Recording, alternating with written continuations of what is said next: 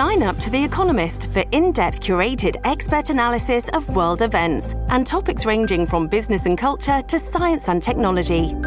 You'll get the weekly digital edition, online-only articles, curated newsletters on politics, the markets, science, culture and China, and full access to The Economist Podcast Plus. The Economist is independent journalism for independent thinking. Go to economist.com and get your first month free.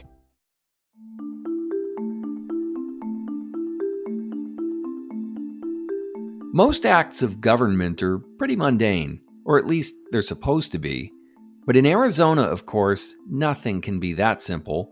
Here, the act of counting ballots, electing a governor, and even city council regulations have been shrouded in controversy and drama. The newest, seemingly rudimentary task to join the ranks of other contentious practices is appointing precinct committee members when there's an opening. These members, also known as PCs, play key roles in organizing grassroots political efforts for the community. They're elected officials who help their communities register to vote, canvass for candidates, and lead movements to get out the vote. And generally, they're appointed by the county's Board of Supervisors based off a list of names given to them by the county party's chairperson. But in Maricopa County, some county Republican Party officials say PCs are being pitched to county supervisors for appointment by their party chairperson without their sign-off. And it turns out this isn't the first time, and it's not the only issue. Welcome to The Gaggle, a weekly politics podcast from the Arizona Republic and azcentral.com. I'm your host, Ron Hansen. I cover national politics for the Republic. Mary Jo Pitzel is out this week. This week, we're discussing the drama behind these appointments and a new policy intended to help discern what supervisors legally can do.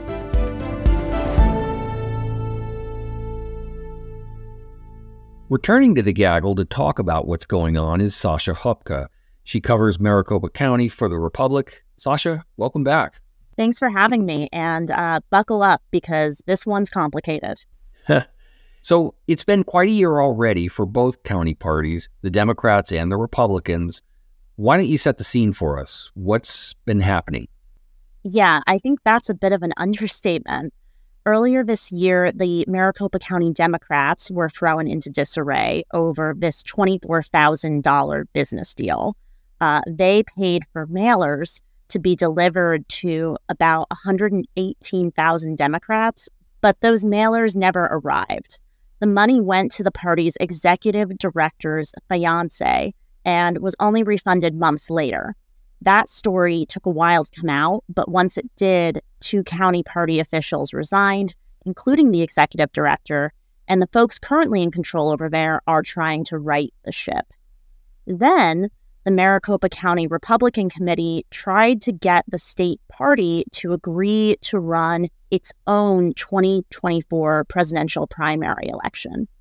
That would have included in-person voting only, so no mail, and a hand count of the results.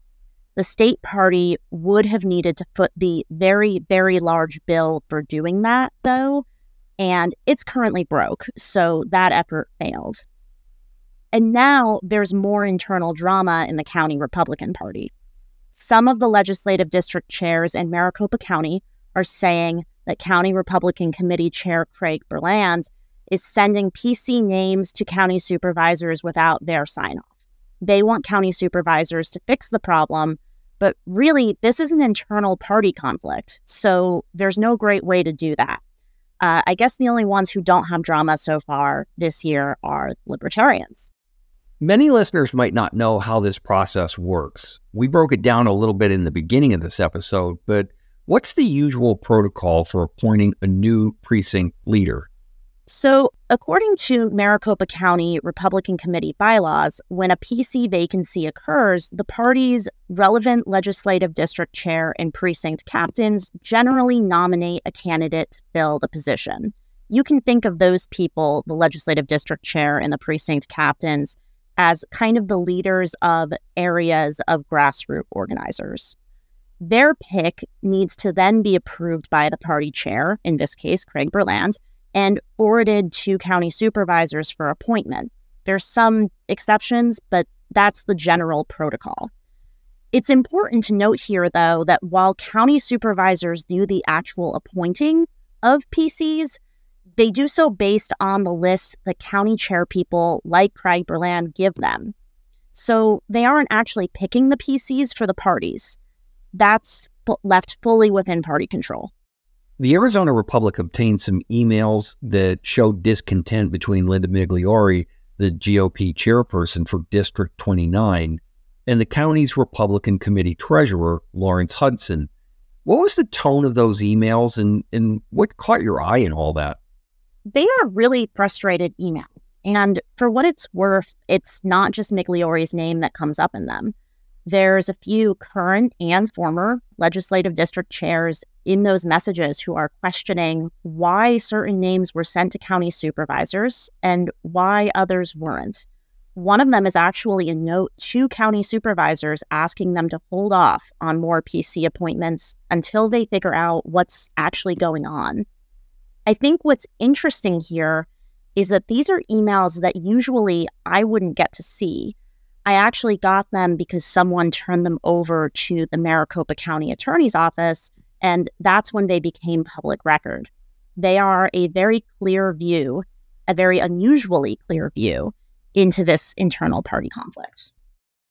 Okay, so it's my understanding that bypassing the county supervisor's sign-off wasn't the only conflict.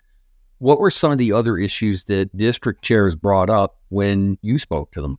Some said that Craig Berland had ignored candidates for PC vacancies that they've submitted. Others have accused him of declaring vacancies when there are none. In general, they laid out a variety of different issues. And for what it's worth, Berland himself said that, these types of issues with PC appointments and is the chair doing them fast enough and who he's sending tend to come up every year. But I think the question that the legislative district chairs have is Berland doing all of this according to the county party bylaws? Okay, last week, the supervisors approved a new policy moving forward to try and avoid these kinds of problems from happening again. And it seems like the answer is to make the procedures more uniform. So what's the new operation?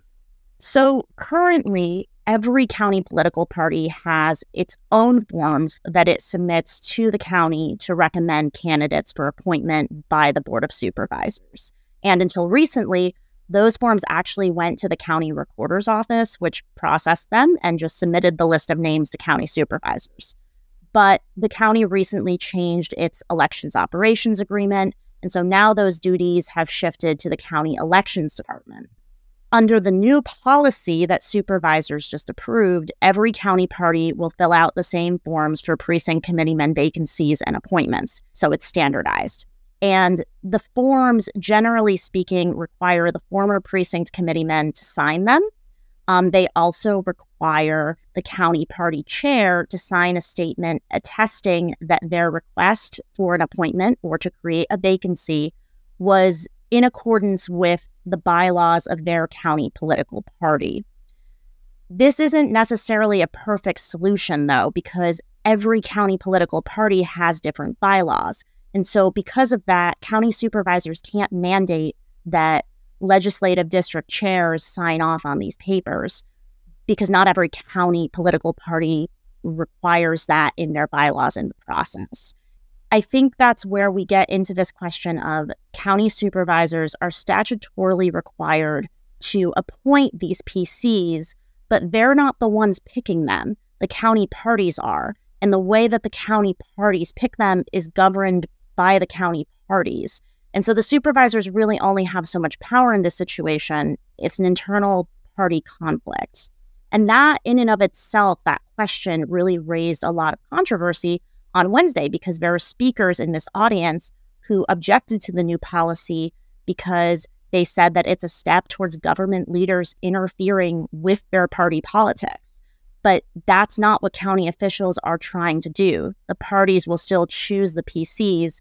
They're just trying to create this process for standardizing these forms and tracking them and being able to have documentation so that if a problem like this comes up again, they at least have record of who submitted what, when it was submitted, and who signed it, and whether they agreed or not that the county bylaws were being followed in the process.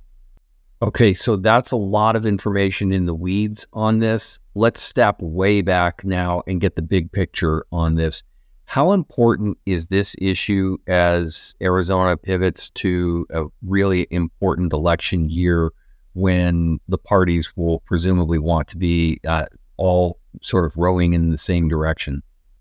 Ultimately, what PCs are supposed to do is get out the vote and canvass and organize a community for a political party on the most basic local level. And I think this issue gets to the heart of the Maricopa County Republican Committee's ability to do that. If they can't agree on who should get these PC appointments, what the process should be, or if the process that's supposed to be followed actually is being followed, then I don't know if that bodes well for their ability to do what they need to do next year in order to actually win elections in Maricopa County. That sounds like pretty high stakes stuff, believe it or not. Okay, so that's the story with Republicans. How about the Democrats? They've had a fair amount of tumult in their operations as well. Where do things stand for them?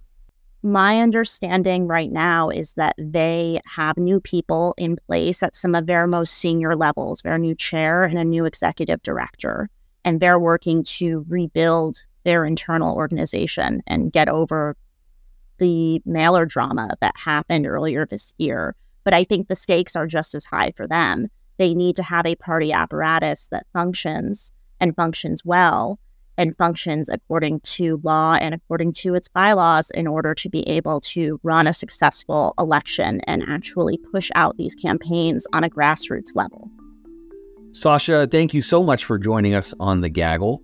If people want to follow your work on social media, where can they find you? I'm on X, formerly Twitter, at Sasha Hupka. That's HUPKA. And I'm also on Instagram and Threads at Sasha Hupka Snaps. Thanks for having me.